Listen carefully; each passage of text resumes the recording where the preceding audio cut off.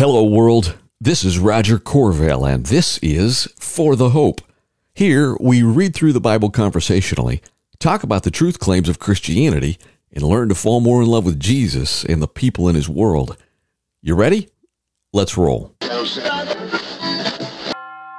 Welcome. To be sure, one thing about Scripture is that some parts are more clear and some are less clear. And one of the approaches for how we deal with that is to let Scripture interpret Scripture. And there's a reason why, and that's one reason why we do things differently here in terms of how we read together. Hey, hopeful, welcome to For the Hope's Daily Audio Bible, where we read through every single word of God's revelation in Scripture of himself and consider our own life and work stories in light of that, including how Scripture just helps us see relationship and time, like past, present, and future, and the God of covenant, who might have just invented the whole thing. Right? So this time through our Old Testament, we've been reading approximately chronologically. So we might, as like we're doing today in the next few days, pause the book of Ezra and pick up with Haggai, which took place during the second year of Persia's King Darius.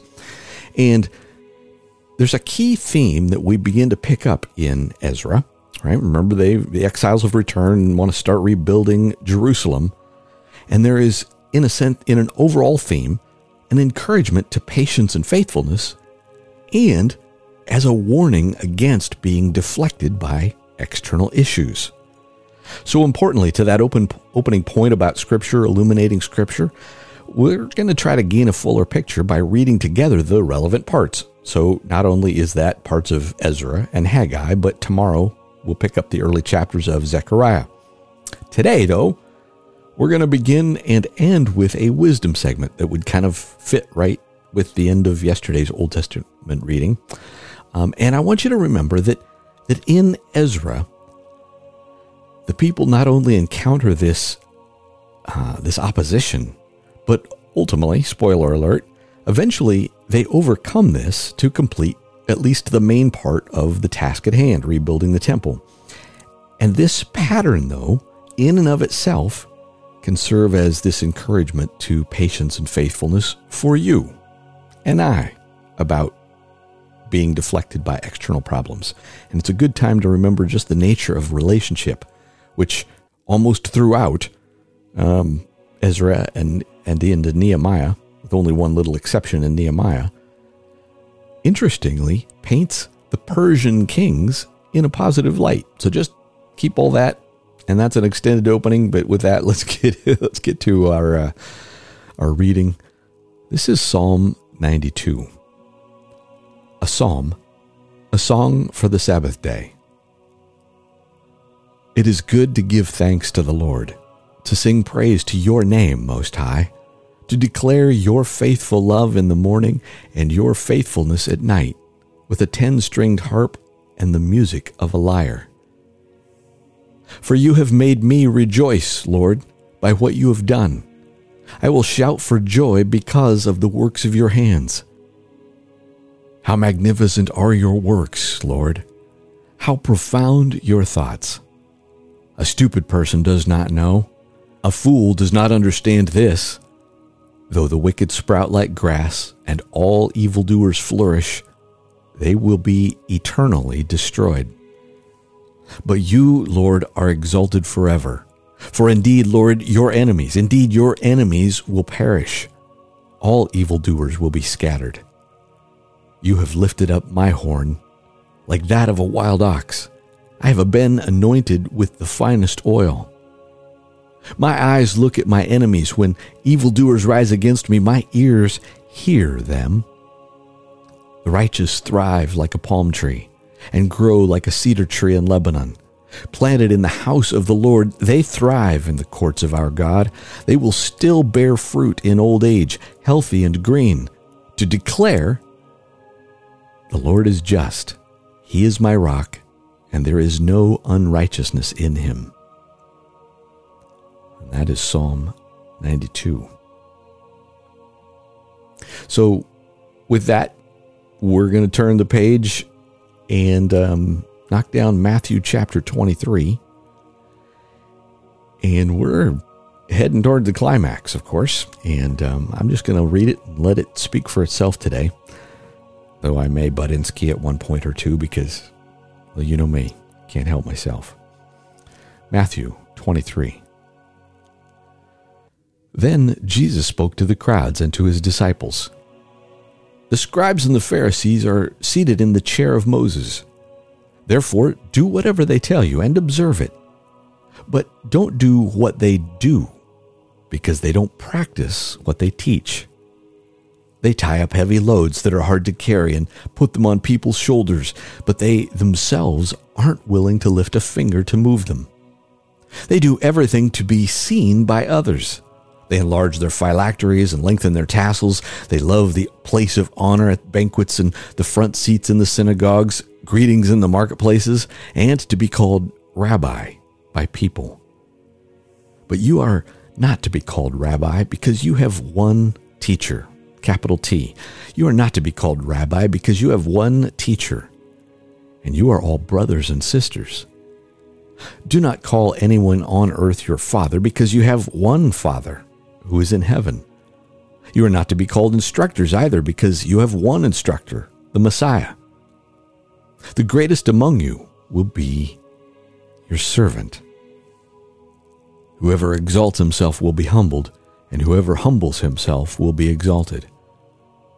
Woe to you, scribes and Pharisees, hypocrites! You shut the door of the kingdom of heaven in people's faces, for you don't go in, and you don't allow those entering to go in. Woe to you, scribes and Pharisees, hypocrites! You travel over land and sea to make one convert, and when he becomes one, you make him twice as much a child of hell as you are. Woe to you, blind guides, who say, whoever takes an oath by the temple, it means nothing. But whoever takes an oath by the gold of the temple is bound by his oath. Blind fools! For which is greater, the gold or the temple that sanctified the gold? Also, you say, whoever takes an oath by the altar, it means nothing, but whoever takes an oath by the gift that is on it is bound by his oath. Blind people! For which is greater, the gift or the altar that sanctifies the gift? Therefore, the one who takes an oath by the altar takes an oath by it and everything on it. The one who takes an oath by the temple takes an oath by it and by him who dwells in it. And the one who takes an oath by heaven takes an oath by God's throne and by him who sits on it. Woe to you, scribes and Pharisees, you hypocrites! You pay a tenth of mint, dill, and cumin, and yet you have neglected the more important matters of law, justice, mercy, and faithfulness. These things you should have done without neglecting the others. Blind guides, you strain out a gnat, but gulp down a camel. Woe to you, scribes and Pharisees, you hypocrites! You clean the outside of the cup and dish, but inside they are full of greed and self-indulgence. You blind Pharisee! First, clean the inside of the cup so that the outside of it may become clean. Woe to you, scribes and Pharisees, you hypocrites! You are like whitewashed tombs, which appear beautiful on the outside, but inside are full of the bones of the dead and every kind of impurity. In the same way, on the outside you seem righteous to people, but inside you are full of hypocrisy and lawlessness. Woe to you, scribes and Pharisees, you hypocrites! You build the tombs of the prophets and decorate the graves of the righteous, and you say, if we had lived in the days of our ancestors, we wouldn't have taken part with them in the shedding of the prophets' blood. So you testify against yourselves that you are the descendants of those who murdered the prophets. Fill up, then, the measure of your ancestors' sins. Snakes, brood of vipers, how can you escape being condemned to hell? This is why I am sending you prophets, sages, and scribes. Some of them you will kill and crucify, and some of them you will flog in your synagogues and pursue from town to town, so all the righteous blood shed on the earth will be charged to you, from the blood of righteous Abel to the blood of Zechariah son of Berechiah, whom you murdered between the sanctuary and the altar. Truly I tell you, all these things will come on this generation. Jerusalem, Jerusalem, who kills the prophets and stones those who are sent to her. How often I have wanted to gather your children together as a hen gathers her chicks under her wings, but you were not willing. See, your house is left to you desolate, for I tell you, you will not see me again until you say, Blessed is he who comes in the name of the Lord. Matthew chapter 23. You ever wonder why we trust the Old Testament as inspired scripture too? Well, it's in the red words. If Jesus did, we should too. So we turn back to Hezekiah. Here, I just combined Haggai and Zechariah. Just as noted before, and you probably figured this out, but Ezra, Nehemiah, Haggai, Zechariah were near contemporaries, right? So Haggai's theological vision balances this past and present and future, and it's anchored in both the covenantal promises and the end times or eschatological vision of previous biblical writers, and it therefore links the covenant promise, meaning past, and covenant obedience to, the current trouble that Israel is experiencing and future blessing. And it claims that what is to come begins now with obedient servants of Yahweh. And in many ways, therefore, it kind of stresses what we hear even today from preachers and maybe a podcast host, that there are now and not yet aspects of life and promise and eschaton, meaning this beginning with the end in mind, that mark the whole of Scripture. And in a way, there's little difference between the Old Testament and New Testament's approach to prophetic promises. So there we go. The book of Haggai, all in one sitting. In the second year of King Darius, on the first day of the 6th month, the word of the Lord came through the prophet Haggai to Zerubbabel, son of Shealtiel, the governor of Judah, and to Joshua, son of Jehozadak, the high priest. The Lord of armies says this: These people say, the time has not come for the house of the Lord to be rebuilt. The word of the Lord came through the prophet Haggai. Is it a time for you yourselves to live in your paneled houses while this house lies in ruins? Now the Lord of armies says this: Think carefully about your ways. You have planted much, but harvested little. You eat, but you never have enough to be satisfied. You drink, but never have enough to be happy. You put on clothes, but never have enough to get warm. The wage earner puts his wages into a bag with a hole in it. The Lord of armies says this: Think carefully about your ways. Go up into the hills, bring down lumber, and build the house, and I will be pleased with it and be glorified, says the Lord. You expected much, but then it amounted to little. When you brought the harvest to your house, I ruined it. Why? This is the declaration of the Lord of armies. Because my house still lies in ruins, while each of you is busy with his own house. So on your account, the skies have withheld the dew. On your account, catch that part. So on your account, the skies have withheld the dew and the land its crops. And I have summoned a drought on the hills and fields, on the grain, new wine, fresh oil, and whatever the ground yields, on people and animals, and on all that your hands produce. The people's response. Then Zerubbabel, son of Shealtiel, the high priest, Joshua, son of Jehozadak, and the entire remnant of people obeyed the Lord their God and the words of the prophet Haggai, because the Lord their God had sent him. So the people feared the Lord. Then Haggai, the Lord's messenger, delivered the Lord's message to the people. I am with you. This is the Lord's declaration. The Lord roused the spirit of Zerubbabel, son of Shealtiel, governor of Judah, the spirit of the high priest Joshua, son of Jehozadak, and the spirit of all the remnant of the people, and they began to work on the house of the Lord of armies, their God, on the 24th day of the 6th month, in the 2nd year of King Darius. On the 21st day of the 7th month, the word of the Lord came through the prophet Haggai. Speak to Zerubbabel, son of Shealtiel, governor of Judah, to the high priest Joshua, son of Jehozadak, and to the remnant of the people, saying, Who is left among you who saw this house in its former glory? How does it look to you now? Doesn't it seem to you like nothing by comparison? Even so, be strong, Zerubbabel. This is the Lord's declaration. Be strong, Joshua, son of Jehozadak, high priest. Be strong, all you people of the land. This is the Lord's declaration. Work, for I am with you. The declaration of the Lord of armies. This is the promise I made to you when I came out of Egypt, and my spirit is present among you.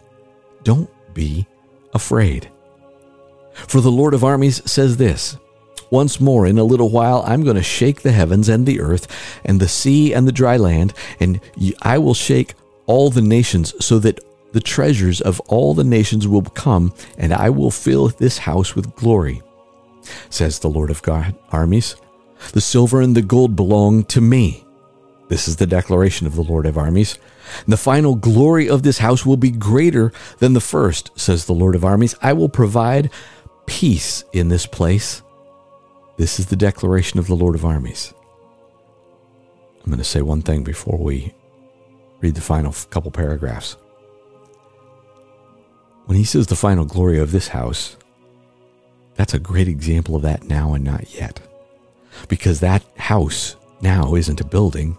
It's you and I as temples of the living Holy Spirit. And ultimately, God's house isn't our temporal broken earth, or not just this right now, but ultimately what we will see and experience in Jesus' return and the glorification and transformation of all things. On the 24th day of the 9th month, in the 2nd year of Darius, the word of the Lord came to the prophet Haggai. This is what the Lord of armies says, Ask the priests for a ruling. If a man is carrying consecrated meat in the fold of his garment and it touches bread, stew, wine, oil, or any other food, does it become holy? The priests answered, No. Then Haggai asked, If someone defiled by contact with a corpse touches any of these, does it become defiled? And the priests answered, It becomes defiled. Then Haggai replied, So is this people, and so is this nation before me. This is the Lord's declaration, and so is every work of their hands. Even what they offer there is defiled. Now, from this day on, think carefully. Before one stone was placed on another in the Lord's temple, what state were you in? When someone came to a grain heap of 20 measures, it amounted to 10. But one came to a winepress to dip 50 measures from the vat, and it amounted to only 20. And I struck you, all the work of your hands, with blight, mildew, and hail, but you didn't turn to me. This is the Lord's declaration. From this day on, think carefully. From the 24th day of the 9th month, from the day of the foundation that the Lord's temple was laid, think carefully. Is there still seed left in the granary? The vine, the fig, and the pomegranate, and the olive tree have not yet produced, but from this day on I will bless you. The word of the Lord came to Haggai a second time on the 24th day of the month. Speak to Zerubbabel, governor of Judah. I am going to shake the heavens and the earth. I will overturn royal thrones and destroy the power of Gentile kingdoms. I will overturn chariots and their riders. Horses and their riders will fall, each by his brother's sword. And on that day, this is the declaration of the Lord of armies, I will take you, Zerubbabel, son of Shealtiel, my servant. This is the Lord's declaration. And make you like my signet ring, for I have chosen you. This is the declaration of the Lord of armies. And that, my friends, is why we read the Old Testament. So here's how I'm going to close it up. I've got 5, albeit all in one paragraph, 5 points that come from the Holman Bible Handbook about the theological and ethical significance of the book of Haggai. And I'm going to read them to you verbatim. And I just want you to think about this. How does this apply to us? Every one of these goes, oh, I see how that applies even to us right here and right now. Several reasons can be given for the significance of the temples being rebuilt. And my friends, dare I say that this is why it's important for us to read the Old Testament. First, the temple being rebuilt was a sign of people's priorities. Is God's house our priority? Second, it showed that God was with the remnant and that his promises of restoration had begun to be fulfilled. Do we trust that he's going to do what he's going to do because we've seen what he's already done? Third, it declared God's glory and thus brought him pleasure. Fourth, it served to vindicate the Lord since the temple's destruction had disgraced the Lord's name. Remember, Jesus said, I'm not going to show this wicked generation anything but the sign of Jonah, which is my resurrection. It vindicates his promise. And fifth, it served as a pledge of the new covenant and the messianic age. And the restoration of the temple was this sign that God had revoked neither his covenant with Levi nor his covenant with David, and that he will provide the cleansing and restoration through a glorious temple and messianic ruler. My friends, that's you and me and Jesus. And as one scholar explains, they are not just building a material edifice. They are participating in the building and establishment of the kingdom of Yahweh, in which the promised Messiah is to reign in glory forever. My friend, you, as one of a kingdom of priests, participating in your local church by how you give and serve and send, is exactly just that. I love you. Amen. Amen.